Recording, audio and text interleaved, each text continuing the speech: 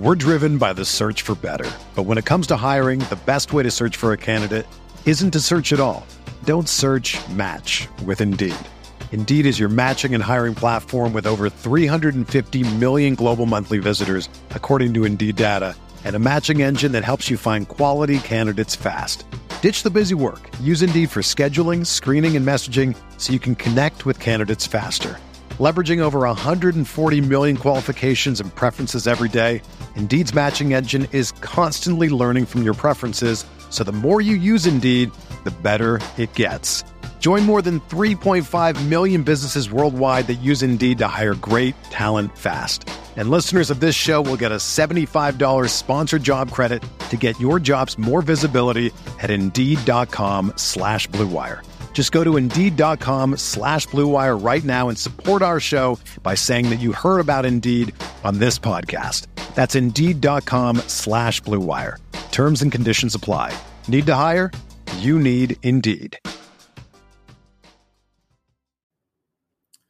Welcome in to this edition of the RotoWire Fantasy Football Podcast. I'm your host, John McKechnie, with Mario Puig. Draft season is really starting to heat up. We're going to get into Mario's FSGA Best Ball Draft from earlier this week. We also got some Scott Fishbowl updates. Mario's has kicked off earlier this week, and mine has progressed. We are into round 17 in mine, so a little update after last week's first 10 rounds breakdown.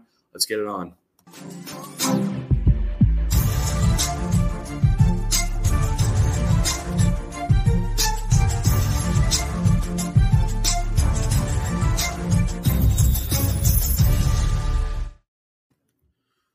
Welcome back in. This is the RotoWire Fantasy Football Podcast brought to you by our friends over at Dynasty Owner. John McKechnie here with Mario Puig. As always, Mario, draft season really starting to heat up. You were able to participate in the FSGA Best Ball Draft. FSGA is running a bunch of different events throughout the course of this week. I will be participating in the FSGA Futures and Props Draft that takes place on Friday. That's a fun one. Is that mix and match thing you were doing the last couple of years? Yeah, so the essential breakdown of that is they give you a big board, based on, big futures, Super Bowl, AFC, even some college football stuff. I spent my first pick on the Georgia Bulldogs to win the Natty last year. Pretty sharp lad over here.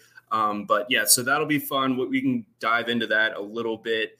Next week, we'll break that down, and maybe I'll pick your brain on some futures that I should be keeping an eye on for that one. I think, no spoilers, but spoiler, maybe some Chris Olave offensive rookie of the year discussion coming on that one. But I want to kick things off talking about your best ball draft. We'll get to Fishbowl in the second half of this pod. So without further ado, what was kind of the breakdown of this one? Where were you picking? What did you have any strategy in mind going into this one, or were you just going to kind of let the board fall? The floor is yours.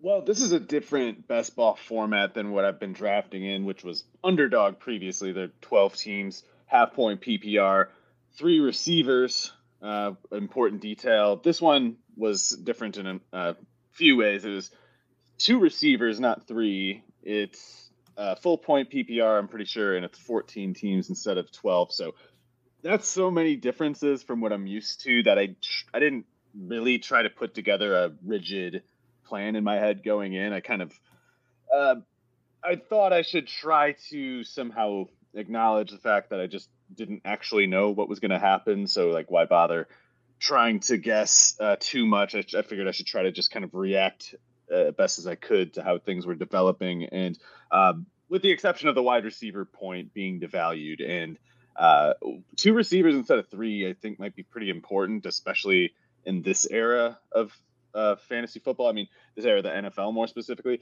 Like back in like the early 2000s, 2 receiver, 2 running back was the normal format, and it was standard scoring, not PPR, not half point PPR. So it kind of made me wonder if it was going to be almost a little bit of a sort of a flashback league, in that maybe running back production was more important than people generally draft like nowadays, or at least maybe wide receiver was less important. Because if you're only starting two, and there's more productive receivers now than ever, then I thought, well, that's the position I should maybe cut it a little cheap, at least in the sense of drafting early. I ended up going with volume rather than expense there. So I knew I wanted to get higher point totals at quarterback, running back, and tight end than I'm normally aiming for, because I just think that receiver would have been the easiest one to nail. So I kind of took like a wide selection of my pet sleeper types rather than trying to keep up with the highest priced ones early on. Yeah, by the way, I was at I think the 10th pick is where I started, where I went with Joe Mixon. But a lot of my targets from within this approach that I'm describing got sniped from me. So most of my picks were not my ideal ones. Like the Mixon one, I was probably, let me see, I'm trying to remember what I was hoping for. I was hoping to get Dalvin Cook at the Mixon pick, and then after I took Mixon, I was going into the second round hoping to get one of Nick Chubb, Saquon Barkley, or Aaron Jones, and they all went before that pick, which is not that I was depressed to make my Kyle Pitts selection there, but a lot of people thought that was a weird one. Yeah, anytime that we have tons of ADP data, and yet still the person who takes Kyle Pitts always kind of like gets an eyebrow raised, because there's always, two or three guys, I feel like people in any draft that are in on Kyle Pitts at cost. And then after that, it's a bunch of fade. I'm not paying that price for one touchdown. Yeah. Someone who was in the Zoom chat was actually just like, what the hell? And I was like, man, I'm right here. I can see what you're saying. Yeah. Oh, but no, I mean, it was, I know it wasn't a conventional pick. I'm okay with that. I just, so the context here is, again, I wanted those three running backs, and my plan was hoping to get Darren Waller in the fourth. If all else being equal, I'd rather have Waller in the fourth than Pitts in the second, but those running back targets weren't options. So that's how I ended up with Mixon and Pitts rather than I guess what I should have done was just not take Mixon and go with Jones or Barkley, because I don't know. I don't even have Mixon that far ahead of those guys. I was trying to get security, and I thought he's getting the 20 carry, 3 catch workload and one of the highest scoring offenses. Maybe I should just take that and leave two maybe more injury prone guys like Jones and Barkley for the second pick. But maybe I should have just took those two running backs. In any case, I am happy with the way my team turned out, but having to wait so long in between picks kind of gave me concerns that I maybe don't normally act on, and it kind of explains how I ended up with a team that doesn't look that much. I guess in some ways it looks like teams that I usually draft. Like I have a bunch of Cordarrelle, a bunch of Juju Smith-Schuster, especially decent amount of. I have a lot of Albert Okwuegbunam. That's a later pick, but yeah, I don't have any mix-in teams even as far as I'm aware of before this one. Sorry to cut you off, but Julia J wants to point out my mustache and its prowess. So, not to spend too long on that, but needed to be acknowledged. Even what is eternally true sometimes needs to be said again. Reminded. Just a reestablishment, a refiguring. But yes, if you're watching on the YouTube, it's there. If you follow me on Twitter, I'd be posting about the stash. It's happening. However, Mario, before we dive a little bit deeper into your team, I just kind of wanted to have some general comments. I thought that and again, the way that the league is set up, where you're only starting a handful of receivers, only 2 necessarily, you do kind of get a throwback vibe when it comes to how many running backs are going off the board and going off the board early. So I kind of wanted to draw your attention to the second and third rounds, where we started to see some guys that we normally see go much later in the drafts that we've been doing end up getting pushed up the board. And I wanted to start specifically with Zeke. I also wanted to get your thoughts on Kamara towards the end of the second round, and then A.J. Dillon being a third-round selection also kind of caught my eye. Yeah, so like you said, the running backs were inflated the whole way through the draft. I mean, I didn't expect it to be quite as much as it was, but I definitely went in knowing I wanted to get my running backs out of the way early because I thought basically if I'm taking wide receivers early, if I'm going wide receiver heavy early on, then the running backs that I'm going to have to take later, they're the Ronald Jones types, whatever the zero running back favored types are. It's like you're not going to get that discount that you normally do, that you normally factor into the calculation for that strategy.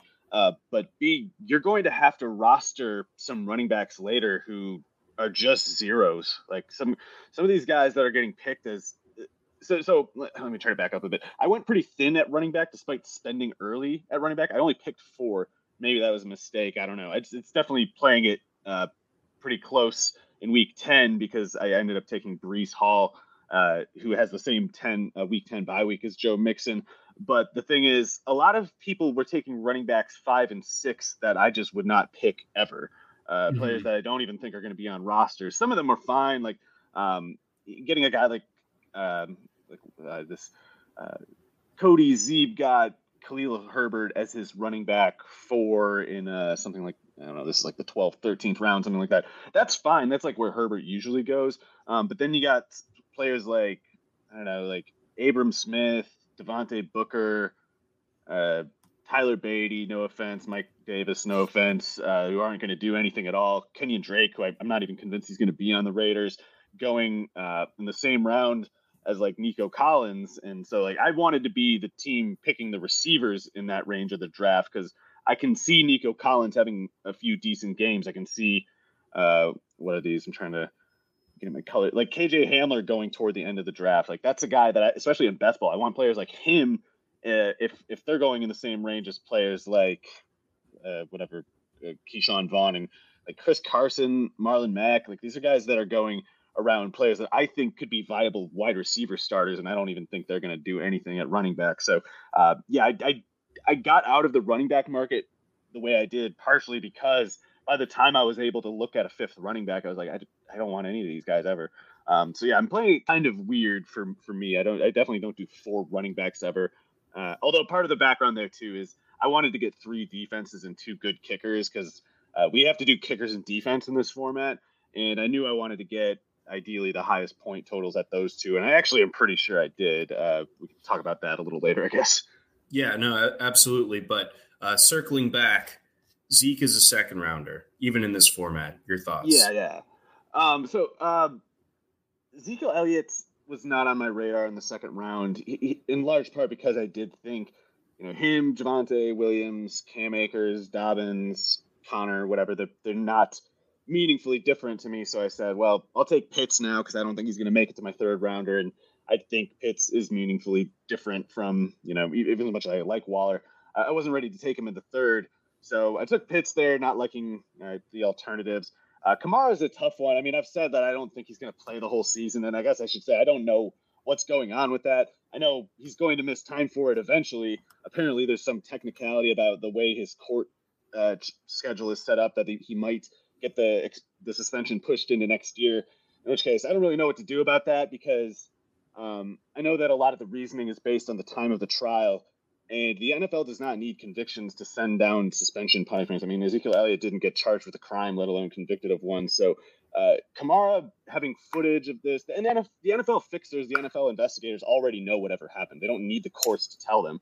So it's up to them to kind of decide now how to balance the questions of like the Saints and their ability to compete with one of the most popular players in the league, their best player. They have to balance that consideration and the interest of that ownership group, whatever, versus kind of the league image of them ostensibly having like any set of equally applied personal conduct policy, which they just don't have. Roger Goodell, the whole point of the NFL, the way it is structured, is that they are basically a collusion cartel that is ruled by just kind of like internal power dynamics that aren't subjected to outside laws or anything. Like they can just decide stuff as a group and they don't need any reason to do it. They don't need to follow any rules. And Roger Goodell just always represents a plurality interest of the owners. Whatever collection of the owners can dictate enough power to tell Goodell to do something as it pertains to their broader will, he executes it at that point. So whatever they want to do is what they're going to do. I don't think they need the courts to give them any sort of green light for anything, including this.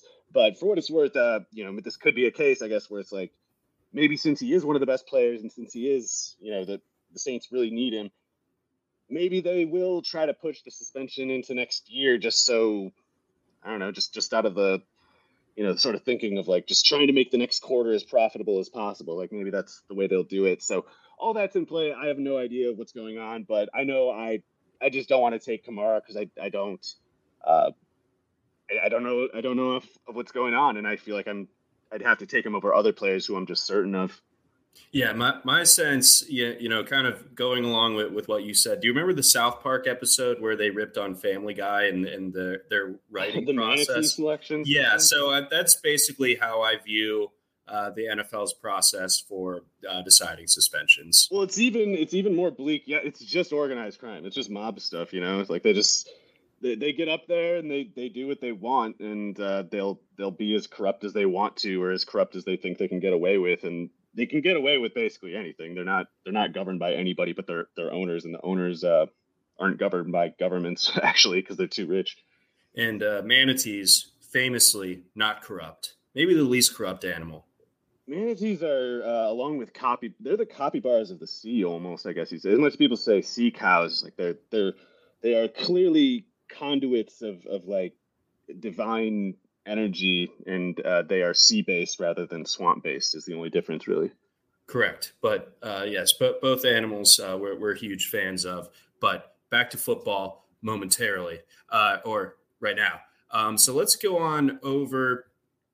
I did want to touch on A.J. Dillon. That I think is the highest that I've seen him go, like even in this type of format. So the third rounder, I mean, again, best ball, I understand the idea of swinging for the fences a little bit harder, but I do feel like opportunity cost wise, like even if you're really aggressive on A.J. Dillon, I felt that like maybe a fourth round selection would have, he would have still been there at that point as opposed to the third. Yeah, I might have missed something. I'm not sure what people have been talking about with Dillon. Like usually when something like this happens, where some player movement in the ADP occurs, and I just don't understand it. Like it's usually some podcast or some collection of people on Twitter on some site kind of got an idea in motion, and people are going on Twitter and talking about it, and they kind of discuss it, and that's just how all the agendas kind of work through the public, and I'm guessing somebody out there said something about how A.J. Dillon is, going to take a big step forward with Davante Adams gone, and maybe even take over for Aaron Jones. I'm not sure. I think we can say both of us were much higher on A.J. Dillon as prospects than basically everybody. And I know PFF had him projected as an undrafted player, and like that was ridiculous at the time. And we were just saying it's as simple as 245 pounders who run the same 40 as Derrick Henry and have the same vertical and broad jump as Derrick Henry. They can probably run in the NFL, and Dillon can definitely run in the NFL. The problem is Aaron Jones can really, really run, and Aaron Jones can catch passes in the NFL too. Aaron Jones is as dangerous as all but probably like 3 or 4 running backs in the NFL in any given one play. I don't think there's a meaningful distinction between Kamara and Aaron Jones, honestly, as far as just kind of how dangerous they are. The only reason they don't keep up with players like Jonathan Taylor and Chubb is just because they're not as big. They can't take on quite the same beating, and that is a real limitation with Jones. He's not going to be a 20 carry running back. It's just out of the question. But even going back to UTEP, he was just insane, just no doubt productive all the time, every single year. And I think Jones is clearly the more likely beneficiary than Dillon for whatever there is to gain from Davante Adams leaving. And I think it's quite substantial what Jones stands to gain. I think Dillon can maybe gain a little, but to me, he's like their sixth man and maybe one who gets a bigger workload when it's really cold out and they basically want to, up the pain factor and reduce the contact that Jones is subjected to. Right. And that's always been kind of like the great thing about the idea of A.J. Dillon in Green Bay. And I know that A.J. Dillon has totally embraced the Wisconsin lifestyle. He's always tweeting about or Instagramming about how much he loves Wisconsin and goes up to Door County and stuff. So I personally, I love that kind of stuff. And I love the idea of a frosty game at Lambeau where he's just bludgeoning the opposing defense. So, that therein lies, some potential, like, a playoff bump potentially when you get to the fantasy playoffs. You get to that stage of the season, and like AJ Dillon just he gets on the tracks, and look out. But if Jones does miss any time, then Dillon goes nuts. But people are taking him, like the team that took him the round before Elijah Mitchell, who doesn't need anyone to get hurt to rake. Yeah, see, exactly. So I thought that was interesting, and I think that was good to kind of like reset the record on Aaron Jones, because I feel like the discourse on him has been rather tepid throughout this offseason, but I think that he's someone that I need to get some more shares of it as the rest of draft really season good. Kind of starts. He could do exactly what Eckler did last year, basically. Yeah. And that's a good thing. Let's get on over. Let's shift our focus to quarterbacks. You went ahead and took Justin Herbert in the 4th round, but that Josh Allen had gone the pick before, if I'm reading the board correctly. And there was kind of some talk that this week ESPN goes ahead and releases their top 10 quarterback list. So they tried to do the Weasley thing where they're saying it's actually these 50 people that we polled in the league, and we're just saying what they're saying. We're just saying, I'm just saying. Mm-hmm. Yeah. So like this is just what we're hearing. But some are saying, yeah. But what are your thoughts there? Because I mean, you put some out there on Twitter as it pertains to Josh Allen and Lamar Jackson. So just kind of have at it. So when I said Josh Allen is not better than Lamar Jackson, that is not the statement. Lamar Jackson is better than Josh Allen. We have a really bad literacy problem right now, and a lot of people just immediately ruined their pants over that misunderstanding. But then what I was also talking about was real life in that case. I wasn't talking about fantasy. In fantasy, I definitely prefer Josh Allen, and indeed with this 4th round pick, I was hoping to get Josh Allen there. I had taken, by this point, Joe Mixon, Kyle Pitts, and Breece Hall. Quick rewind on Breece Hall. I was actually sniped there too. I shouldn't have expected it to work, but I was hoping to get ETN rather than Breece Hall. ETN went 3 picks before me, so I ended up with Hall, despite him having the same bye week as Mixon. In any case, I went in, I made that Hall pick, and I was like, man, hopefully Allen makes it to the next one. And I wasn't disappointed exactly to take Herbert there, but I knew at that point, having taken Pitts, I wasn't going to take Waller, who was probably the best value on the board at that point.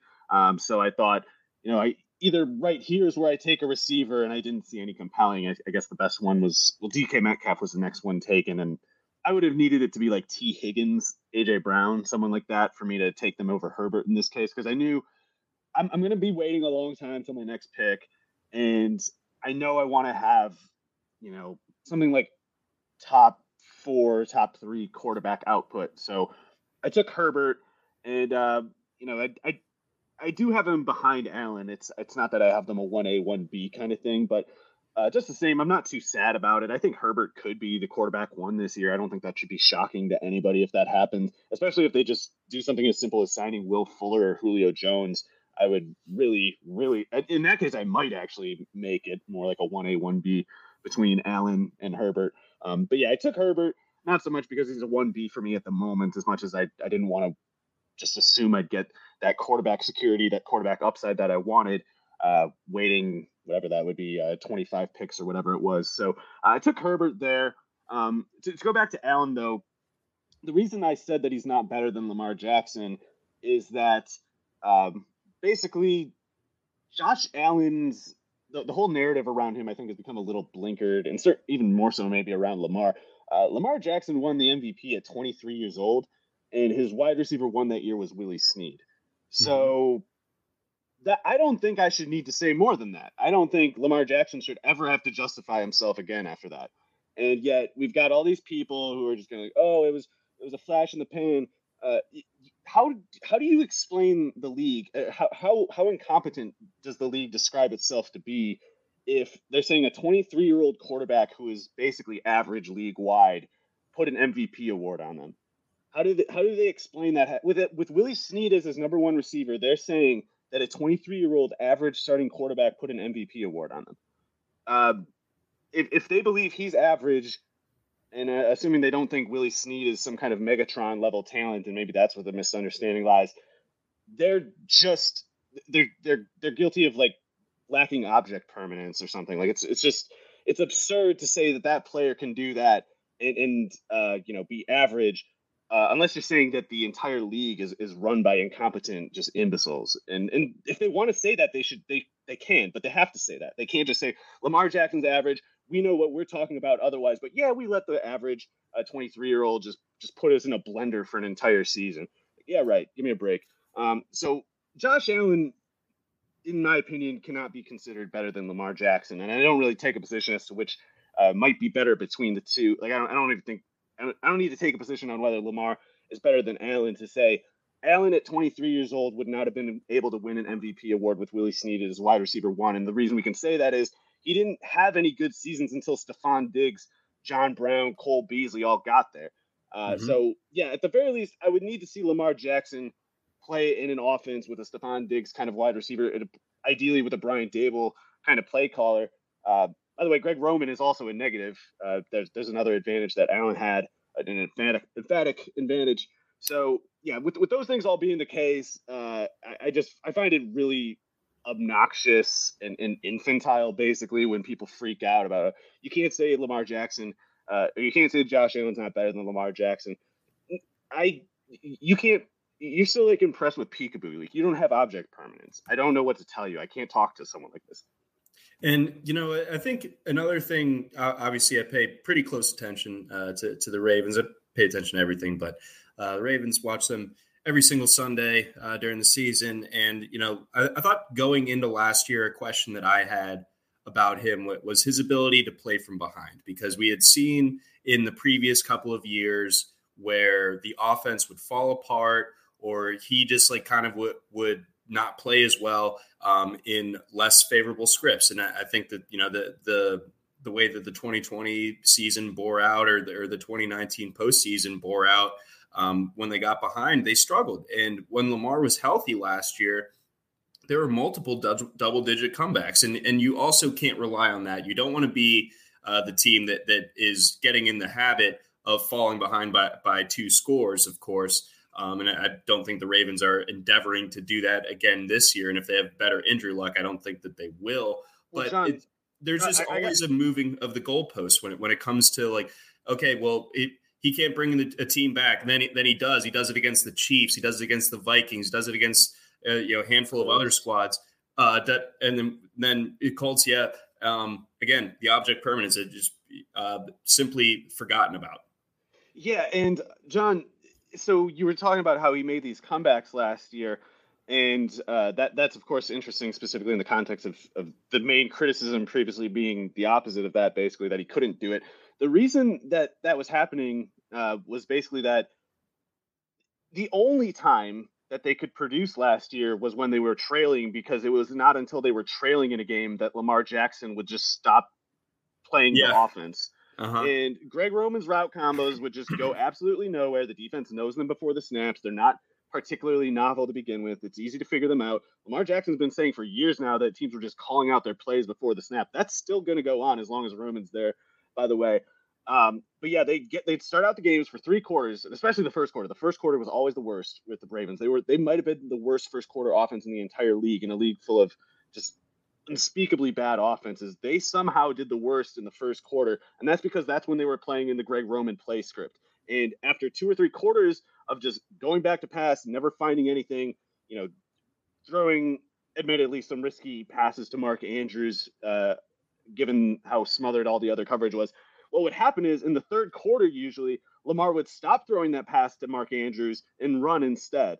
And he'd make a few big plays in the ground game. And then the defense would have to adjust its coverage to spy better on the run. And then they'd start completing passes, but only out of the structure that Greg Roman would call in the game plan. So that's still going to be a problem in fantasy. It's the reason why I definitely would take, along with Stephon Diggs, it's the reason I would definitely take Josh Allen over Lamar Jackson. But in terms of real life, I think it's actually kind of comical to suggest that Josh Allen could play in that Greg Roman offense and still look anything like he does in Buffalo. It would be chaos.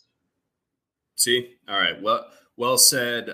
Yeah, I mean, I don't think that it's deniable. Like the way that Allen's first two seasons went, there'd be the flashes of what we've seen consistently now over the course of these last 2 years, but it'd be kind of anchored down, weighed down by the kind of rougher around the edges parts of his game that made us skeptical about how this whole thing with Josh Allen would work going into the draft. And I mean, obviously it's crazy how the way that that 2018 class has turned out, where two of the top three picks are already on their second teams. Two of them are going to be competing against each other in Carolina for the starting job that this August, everything like that. It's crazy how it's all worked out.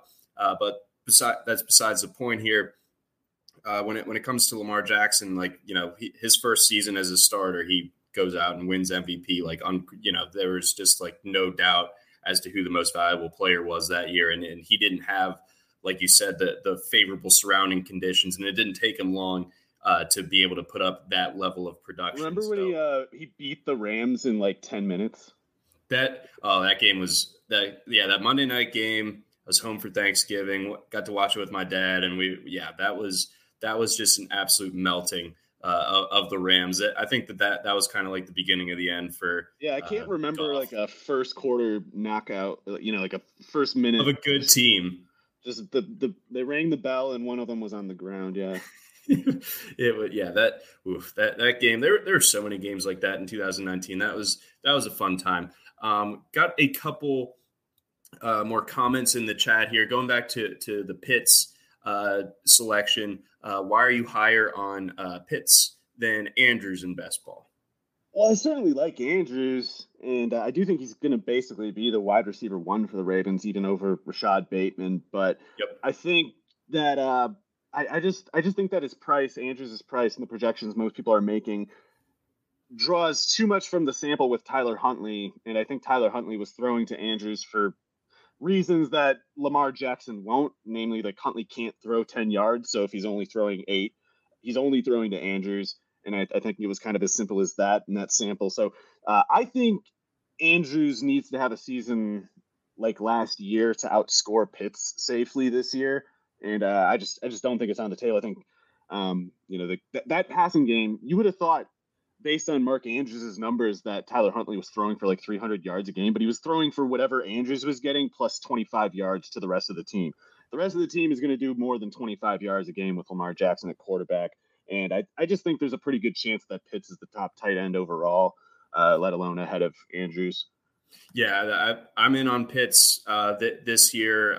A colleague of ours and a listener of the show, Chris Owen, him and I were talking about a keeper conundrum that he had, where it was he could keep Amon-Ra St. Brown as a 15th rounder or Pitts as a 5th. And I just felt like opportunity cost wise, even though Pitts only goes 2 rounds higher than that, I just feel like Pitts ends up developing into something that's special. Whereas Amon-Ra St. Brown, I think he's going to be really good this year. I love him in PPR. I'm trying to get him everywhere that I could. I got him in the fishbowl, everything like that. But I just don't really see, especially once the Lions move on from Goff, him being more than, with an Emmanuel Sanders type of career. Would that be the high end of outcomes? Whereas and receivers is so much more replaceable. It's easier to find.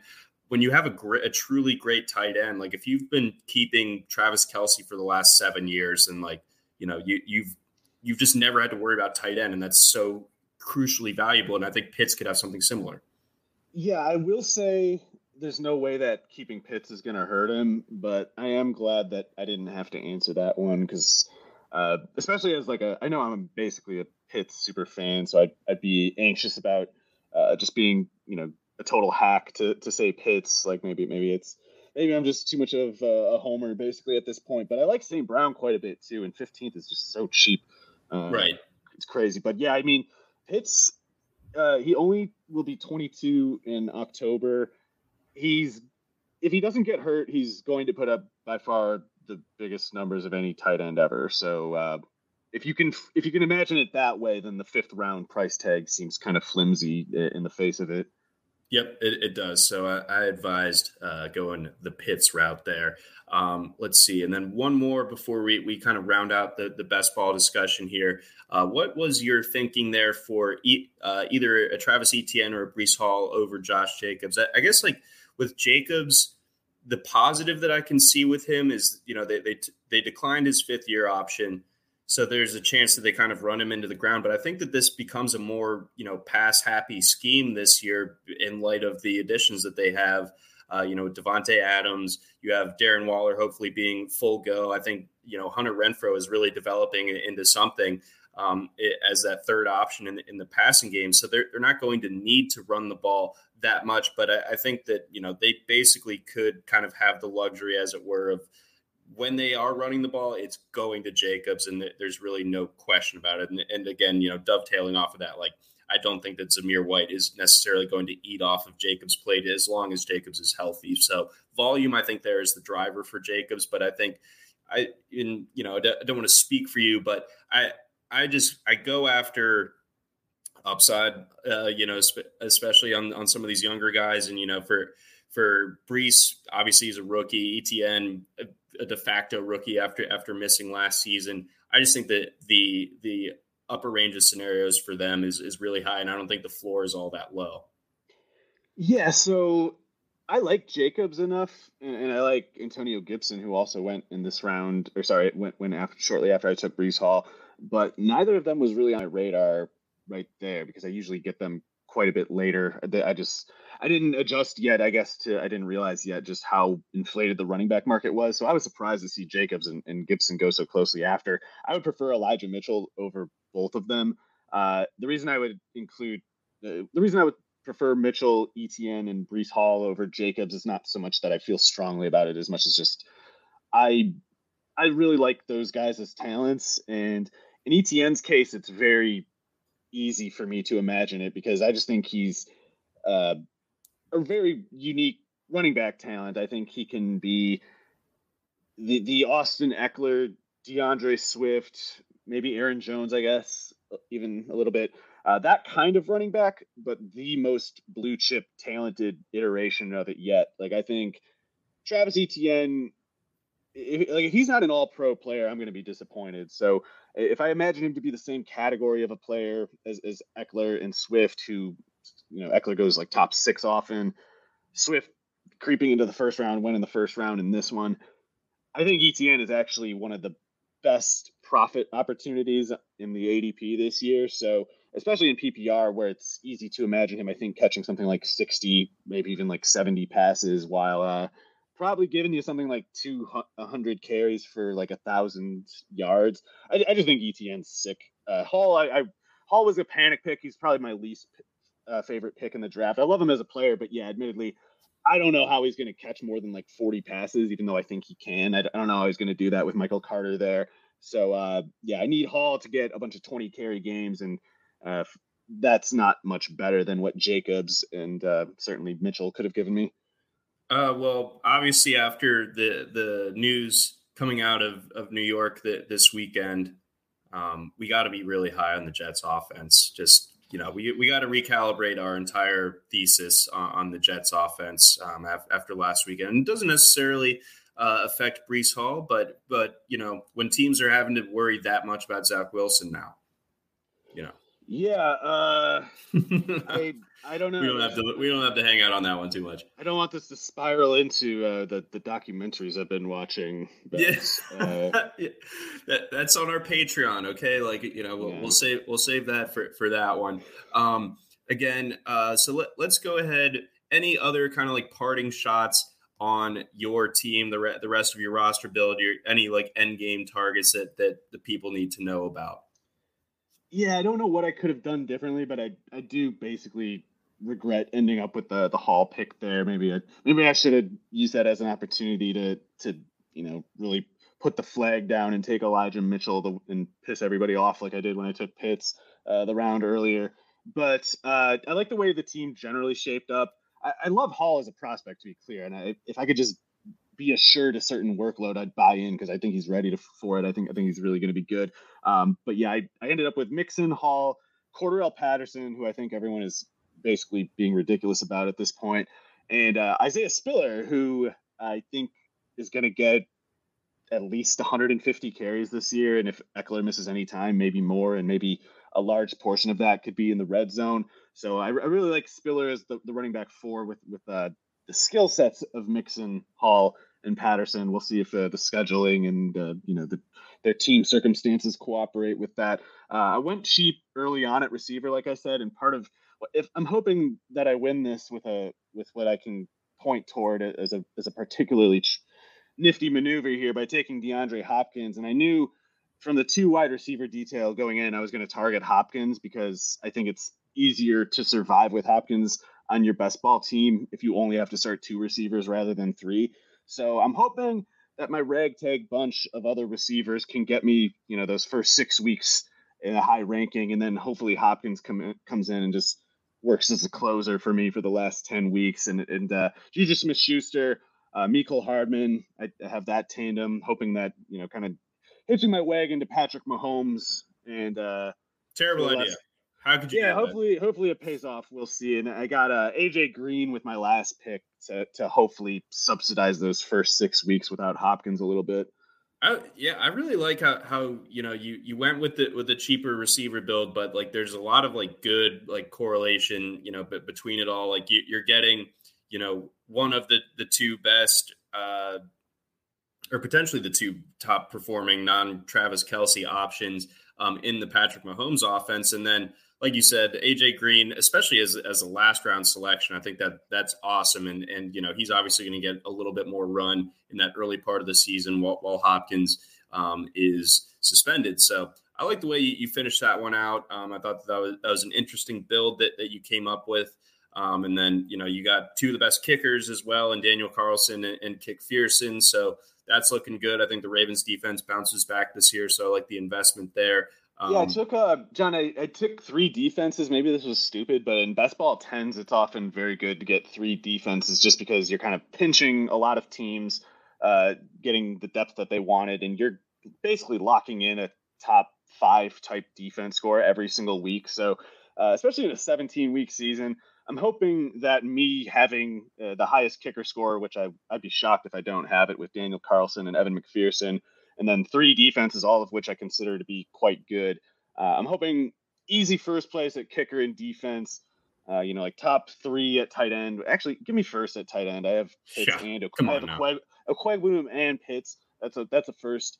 Probably, around top 5 at quarterback, and then running back, receiver. We'll see. It's sketchier there, admittedly, but I think I might have threaded the needle. It's a narrow path that you have to walk with a 14 team league like this, and I'm happy enough with what I had here. I'm a believer. So I think you represented RotoWire very well in this draft, and I hope to do the same in the futures and props draft later in this week. Before we get on to the next topic, which is talking about my team from the Scott Fish Bowl, we're going to go ahead, take a couple messages from our friends over at Blue Wire. We're driven by the search for better. But when it comes to hiring, the best way to search for a candidate isn't to search at all. Don't search, match with Indeed. Indeed is your matching and hiring platform with over 350 million global monthly visitors, according to Indeed data, and a matching engine that helps you find quality candidates fast. Ditch the busy work. Use Indeed for scheduling, screening, and messaging so you can connect with candidates faster. Leveraging over 140 million qualifications and preferences every day, Indeed's matching engine is constantly learning from your preferences, so the more you use Indeed, the better it gets. Join more than 3.5 million businesses worldwide that use Indeed to hire great talent fast. And listeners of this show will get a $75 sponsored job credit to get your jobs more visibility at Indeed.com/Blue Wire. Just go to Indeed.com/Blue Wire right now and support our show by saying that you heard about Indeed on this podcast. That's Indeed.com/Blue Wire. Terms and conditions apply. Need to hire? You need Indeed. And A message from our friends over at Dynasty Owner. Do you love fantasy sports? Are you ready for a new challenge this year? Dynasty Owner is the new way to play fantasy football with real NFL salaries, adding the strategy of running an actual franchise. Dynasty Owner provides a unique and challenging experience that will test your skills as an owner and general manager. You will have complete control over your team's future. You can build through the draft, make trades, sign free agents, and manage your team's salary cap. Can you create a dynasty of champions? Sign up now at dynastyowner.com and use promo code ROTO5, that's ROTO5, to receive $5 off any new team. Again, that's ROTO5, ROTO5. All right, so as we discussed a bit last week, had the opening stanza of the Scott Fish Bowl Atlanta division. Atlanta 2, I believe, is the one that I'm in for those keeping score at home, of course. So we got through the first 10 rounds. I was fairly light on running back. I have 2 in the top 6 rounds. I had Chubb and Mitchell, but I knew coming out of the break when things started back up on Monday that I wanted to go ahead and grab a couple of running backs early on. So I went ahead, took Michael Carter with my first pick in the 11th, with my pick in the 11th round. So that was the first pick coming out of the break. 2 rounds later, I went ahead and nabbed Rachaad White. I find myself having a decent amount of Rachaad White thus far, and I got Khalil Herbert in the 15th round. I do like Khalil Herbert. So those are the 3 running backs that I've gone ahead and targeted. Got Marcus Mariota as my QB3 in the 12th. And then I think I do really like how the receivers shook out for me as well, because I was very happy with how things went in the first 10 rounds with Jalen Waddle, Amon-Ra St. Brown, Elijah Moore, and Chris Olave. But getting Rondale Moore in the 14th felt like stealing. And Jamison Crowder, not someone that I had any shares of previously, but the way that the receiver board had shaken out, and maybe this kind of helped me avoid an error, because I think earlier, like shortly after the draft, I was kind of like maybe going over my skis on an Alec Pierce. I would have considered him had he been available instead of Jamison Crowder. KJ Osborne, same deal, although I might still have taken Osborne if given that same coin flip. But Crowder, I do like. So let's talk about those receivers first, starting out with your thoughts on Rondale, especially that late, and then Jamison Crowder. Yeah, I really like getting Rondale that late. I look at the board, and there's definitely a handful of receivers who went ahead of him, in some cases by multiple rounds, who I don't think are going to sniff the point total that he puts up this year. So I guess I can understand some of the concerns people have with Moore, given that he basically just got handoffs last year. But that was pretty regular usage he got. Like, they were always putting him in the game plan, and it's not that uncommon, especially when you're talking about an underclassman receiver. It's not that uncommon for a coach to sort of just decide going into the year, we're only going to give him this much to do, and we're not going to revisit it until next year. Like, sometimes they just put players on diet plans like that, right or wrong. It does happen. And I, even as a person who was I'd say I was an optimistic agnostic on Moore, something like that. Like, I didn't want to rule him out just because he was small, but I didn't want to assume it'd just be as easy to get him going like it was at Purdue, where he was such a monster, of course. But even as someone who had some concerns, I don't think last year adds up as like a reason to reinforce that concern. Like, it seems to me like it was just Cliff Kingsbury doing goofy stuff, basically. And I don't think it means anything necessarily, but them showing the intention of having him regularly involved, even if it's in this like gadget role, that their insistence on always having that part of the game plan, I think, is encouraging, especially in light of the DeAndre Hopkins suspension. I am concerned about Marquise Brown sort of getting in the way in the slot. It would be a new thing for Kingsbury to have a player like Marquise Brown or Rondale Moore lining up outside. It's always Antoine Wesley or AJ Green, bigger receivers. So I'm a little worried about Brown getting in the way, but if they just run, especially with Zach Ertz running in the slot so much, I'm worried about that. But if they change up the policy and have like Marquise Brown lining up outside or Rondale Moore lining up outside, that's the way he raises his ADOT by like 2.5 yards right there. And with that, I think you're already talking about an 800-yard range sort of output. So especially in best ball, where you don't have to know ahead of time when they're going to really, maybe this will be the week they, show a flea flicker or something for the first time in 25 games. And if they do, there's no way the defense is going to be ready for it. And little stuff like that, I think, is big. A few, like 3 or 4 big touchdown plays from Moore is enough to make him a really clear profit, I think, especially at this price. I was going to say, he usually goes earlier than that, I feel like he usually, I don't know. I would take him over someone like Jamison Williams, for instance, who went a full 2 rounds ahead of him here. Right. And we're JMO guys, but just right. off Next year, and with a different quarterback, and when Chark isn't there. Then we'll jump in. But and I think with Moore, what's interesting is I felt like he had such like a giant hive going into his rookie year. I had to talk against him last year because people were taking him over Kirk, and I was like, well, don't do that. Yeah. And now it's like, where's that squad they're missing? It's crickets. They've gone underground. They're recalibrating their plans. I don't really know exactly what they're going to come up with, but Rondale lost the faith. I mean, when he's healthy, he's electric. He's obviously not a conventional guy. He's really, a short receiver by conventional NFL standards, but the play strength for his size, the explosiveness, like it was effective too. Yes. I know the numbers look so deformed that it's hard to figure out what they mean.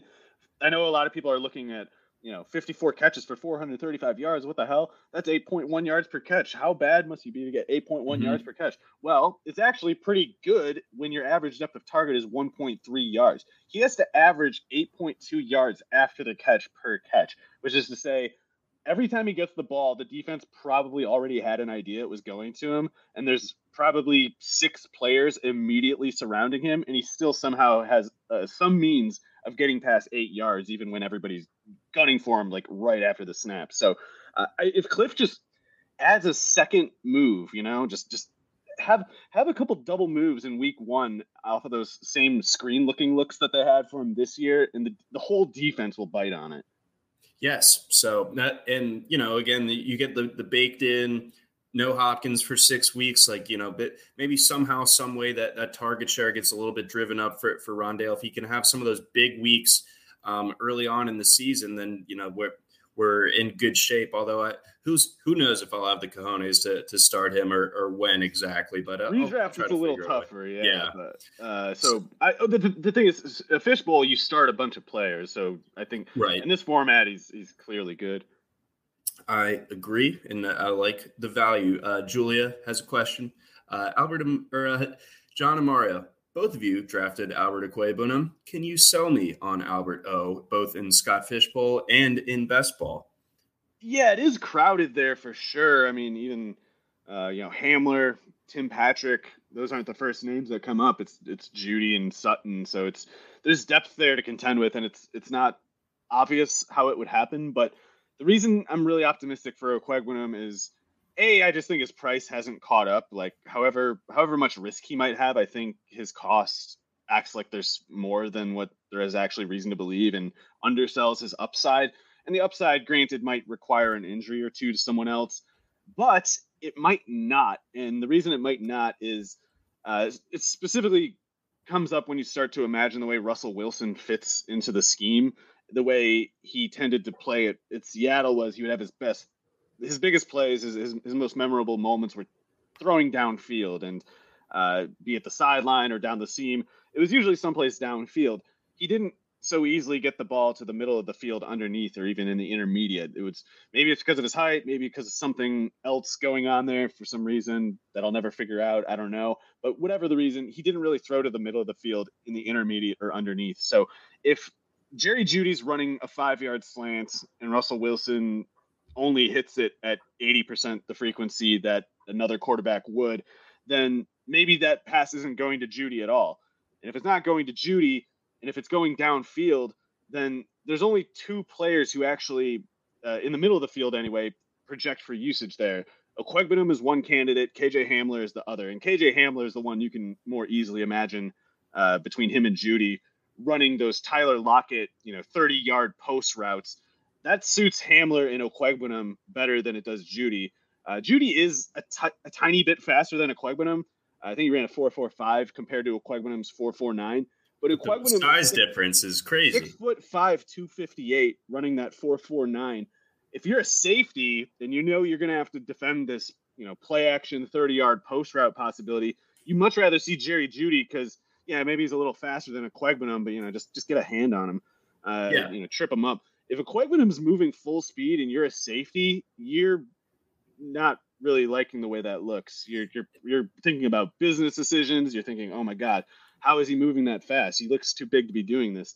And he is. It won't help them. And I think Russell Wilson, it'll be interesting, I think, to see if they have it occur to them to try those Tyler Lockett routes with a 6'5", 258 guy. It could be very explosive because there aren't safeties who can run with that and without giving up, just huge box out radius. And for me, what is the convention when it comes to tight ends? It's avoid them earlier in their careers, but when you have someone that's as talented as a Quegbenum that hasn't broken out yet, now he gets Russell Wilson in the mix. I think that this is the year to time it up for Alberto's breakout. I think it's coming, and like you said, it is crowded. No one's denying that, and the guys on the periphery, like your Tim Patricks, like your KJ Hamlers, that's going to potentially eat into some of that share. But for instance, and I think that Alberto, to be clear, is a better prospect than this player was, but almost equal levels of unexpected breakout. Wasn't it real crowded in Dallas last year? And then what happened? Dalton still ended up. I mean, it's not the cleanest comp, but he's just kind of getting empty calorie numbers. He's he wouldn't even start for a lot of teams, but Quegbenum, I think, sooner fits into the category of Darren Waller and George Kittle when you're talking about these really athletic late round tight ends, the kinds who we think back in recent years and really had a lot to do with the final rankings, the way people finished in their fantasy leagues. You had Waller that one year, you were in good shape. If you had Kittle the year he broke out, you're in good shape. He was going the 10th, 12th round.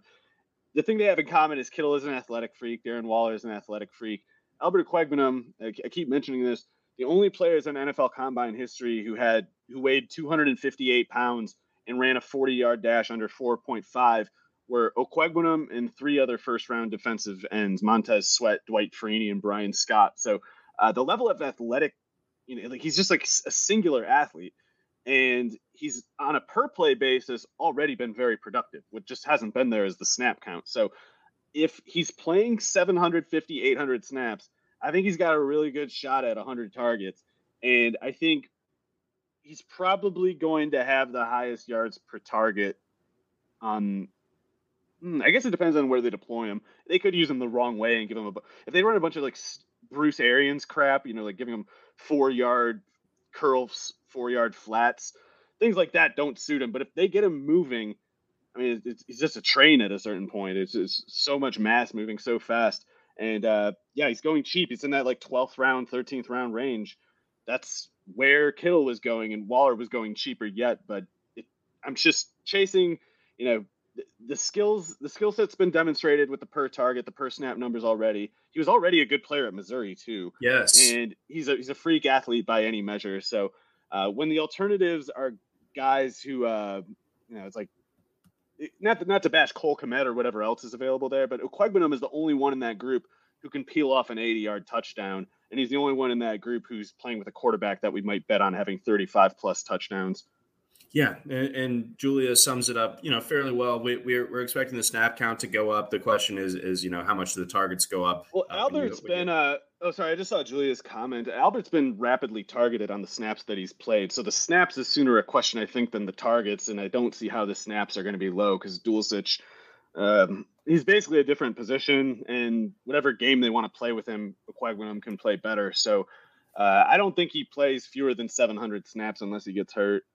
Yeah, I'm in on him. I have him.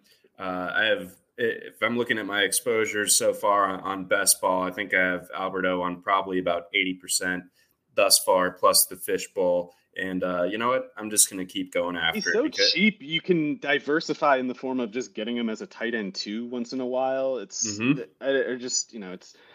Evan Ingram is the other one. He's not quite the caliber of athlete. He ran a 4.42 at 235, but he's also even cheaper yet. So I basically just have teams with Kelsey, Pitts, Waller, or I have Okwuegbunam and Ingram. Okay. Yeah. Okay. So those are the Mario tight ends du jour for 2022 thus far. Julia wants to know, when it comes to my fishbowl team, why I went with Mariota as opposed to Trubisky or Baker.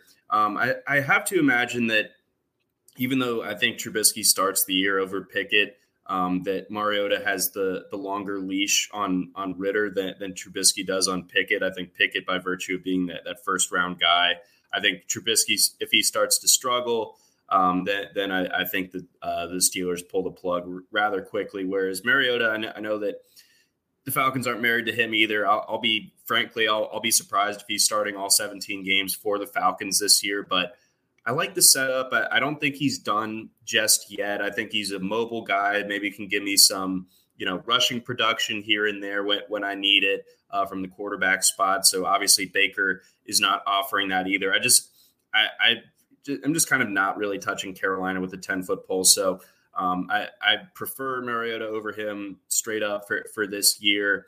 Trubisky is an interesting question. I will admit that. And I think that Pittsburgh has a much better offense. I think it has a much better, top to bottom, pass catching depth. Year too. Yeah. So there's that. But I just felt like Trubisky's leash being a little bit shorter, and the fact that did I have another Falcon on my team already? No, but I might be targeting another certain Falcon later. I'm not going to give away the spoilers to my league mates. I just think Mariota's better than those guys and has a better situation. I mean, this situation with the Falcons, even though it's not great, it's still better than the one that he had the last time he was starting with the Titans, which is they had A.J. Brown playing behind Tajay Sharp, and then they benched Mariota and put A.J. Brown in the starting lineup. Now he has Kyle Pitts, Drake London, Bryan Edwards is way better than Tajay Sharp. So this is, I think, when you throw in Arthur Smith being, in my opinion, clearly a top 5 offensive coordinator, I actually love the Falcons offense for the price this year. At least I have a lot of, obviously, Pitts, a lot of Mariota, and I'm pretty high on Cordero. So does Mariota, was he there when Arthur Smith was there? Is that correct from 2019? Yeah, he got benched, but it's hard to tell what was Arthur Smith and what was Mike Vrabel. I mean, once Arthur Smith got to the Falcons, he started running things a little differently. They weren't doing any Cordarrelle Patterson thing in the Titans offense. Not that they necessarily had the option, but Arthur Smith has shown an ability to just put together almost any kind of offense that he needs to. And with Mariota's running ability, with Pitts, with London, as long as that right guard, Jalen Mayfield, and that right tackle, Caleb McGarry, don't tank the entire offense, which they could, but that's the only way I see it aside from a Mariota injury. And if he doesn't get hurt, he's one of the best values this year, clearly, I think. There we go. So, and again, fairly low risk as a QB3. I kind of, cinched up my quarterback situation, at least by my opinion, in the first 4 rounds. And I thought that he was a nice little, we'll see if we can get anything out of this one as my QB3. So I was totally happy to take the plunge there. I think the Falcons, at least offensively, hopefully could be a little bit more interesting this year than it was a year ago, even though, like you said, there were some interesting nuggets, some interesting details from the Falcons last year. Now we're entering year 2 with Arthur Smith. Anything else to add before we roll, Mario? Not really. I guess, I hope I win this best ball thing. I didn't realize there was a $50 entry fee, but now that we're doing that, I care much more than most of our radio league type stuff. No offense to the other ones. So there is that.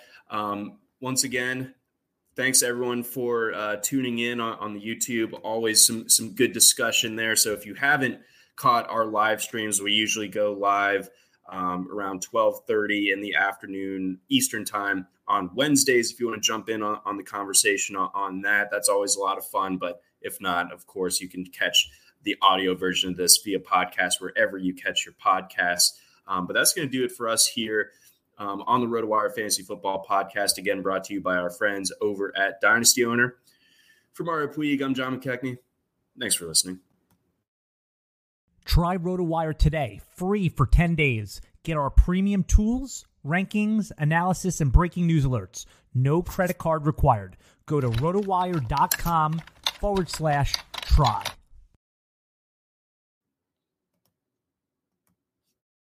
For the ones who work hard to ensure their crew can always go the extra mile, and the ones who get in early so everyone can go home on time, there's Grainger, offering professional-grade supplies backed by product experts so you can quickly and easily find what you need.